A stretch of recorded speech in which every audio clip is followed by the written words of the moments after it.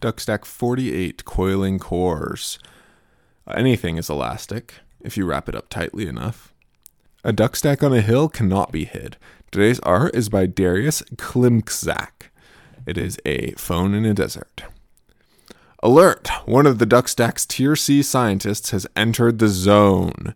We advise everyone to follow lockdown protocols while he remains in this extremely zen state, just pouring beakers and looking at clip cords with an extremely precise rhythm. As this state continues, you may see spillover effects into the real world, in this case, objects turning into slime. This is a dangerous and abnormal situation to be sure. Why don't you stop him? It's what we pay him for. To the person whose speakers next to his computer have just dissolved into slime, we are sorry. We are sure this will degrade your audio output considerably. Try imitating the speaker output yourself, with your lungs. For the person whose trash outside their garage has just dissolved into slime, we are sorry. As a courtesy, we have dissolved the trash inside of it also. For the person whose pants have just dissolved into slime in front of the class on the first day of school, you are dreaming. Don't worry, this happens all the time. For the person whose Duckstack letter just dissolved into slime, no refunds. Section: The arc of history, like a Tesla coil. Animals, when scared, will act against their self-interest. The fear of consequences invokes the animal in us. What I want to analyze is the mindset driving so much outrage over the recent court decision to let people not do abortions if they don't want to. Remember, anger is a reaction to a situation you don't feel you have the tools to deal with, and there is a lot of anger here. You can plot a lot of bad stuff in society to starting in the 1970s, and a lot of laws passed there were very big, and generally speaking very opposed by Christians. No-fault divorce, federally mandated abortion access, women entering the workforce en masse, to name a few among many. This week, Christians knocked down the first idol that had been knocked down in America in over 50 years, ending child sacrifice.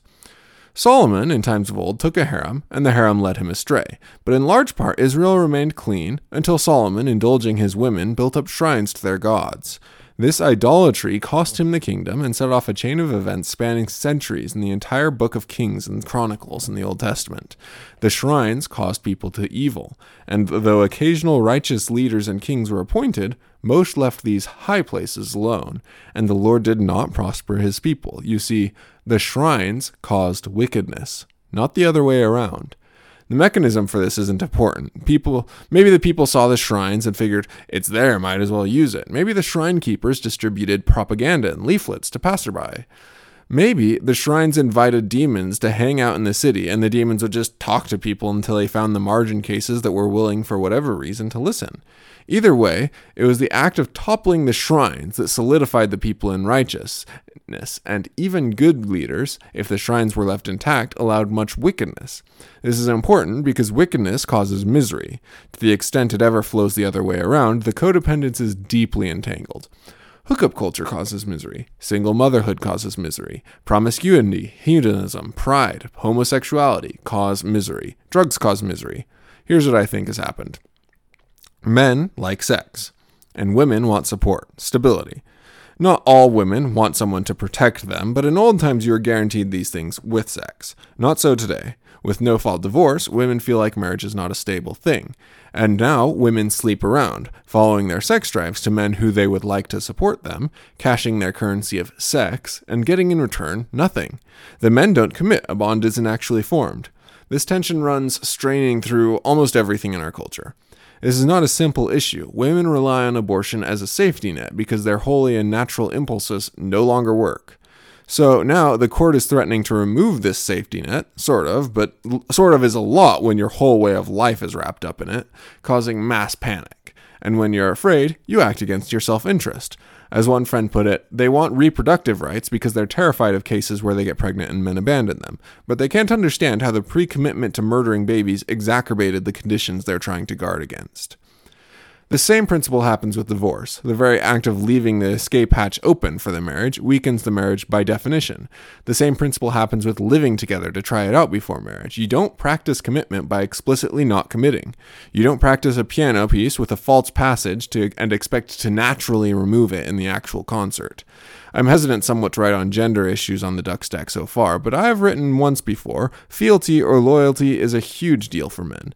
One of the main things their sex drive attempts to secure. The men are by and large not happy with promiscuous hookup culture either. But how do you heal a culture? You cannot do it grassroots. That ends up the Benedict option, simple withdrawal, and living in huts waiting for the storms to blow over in the mainland.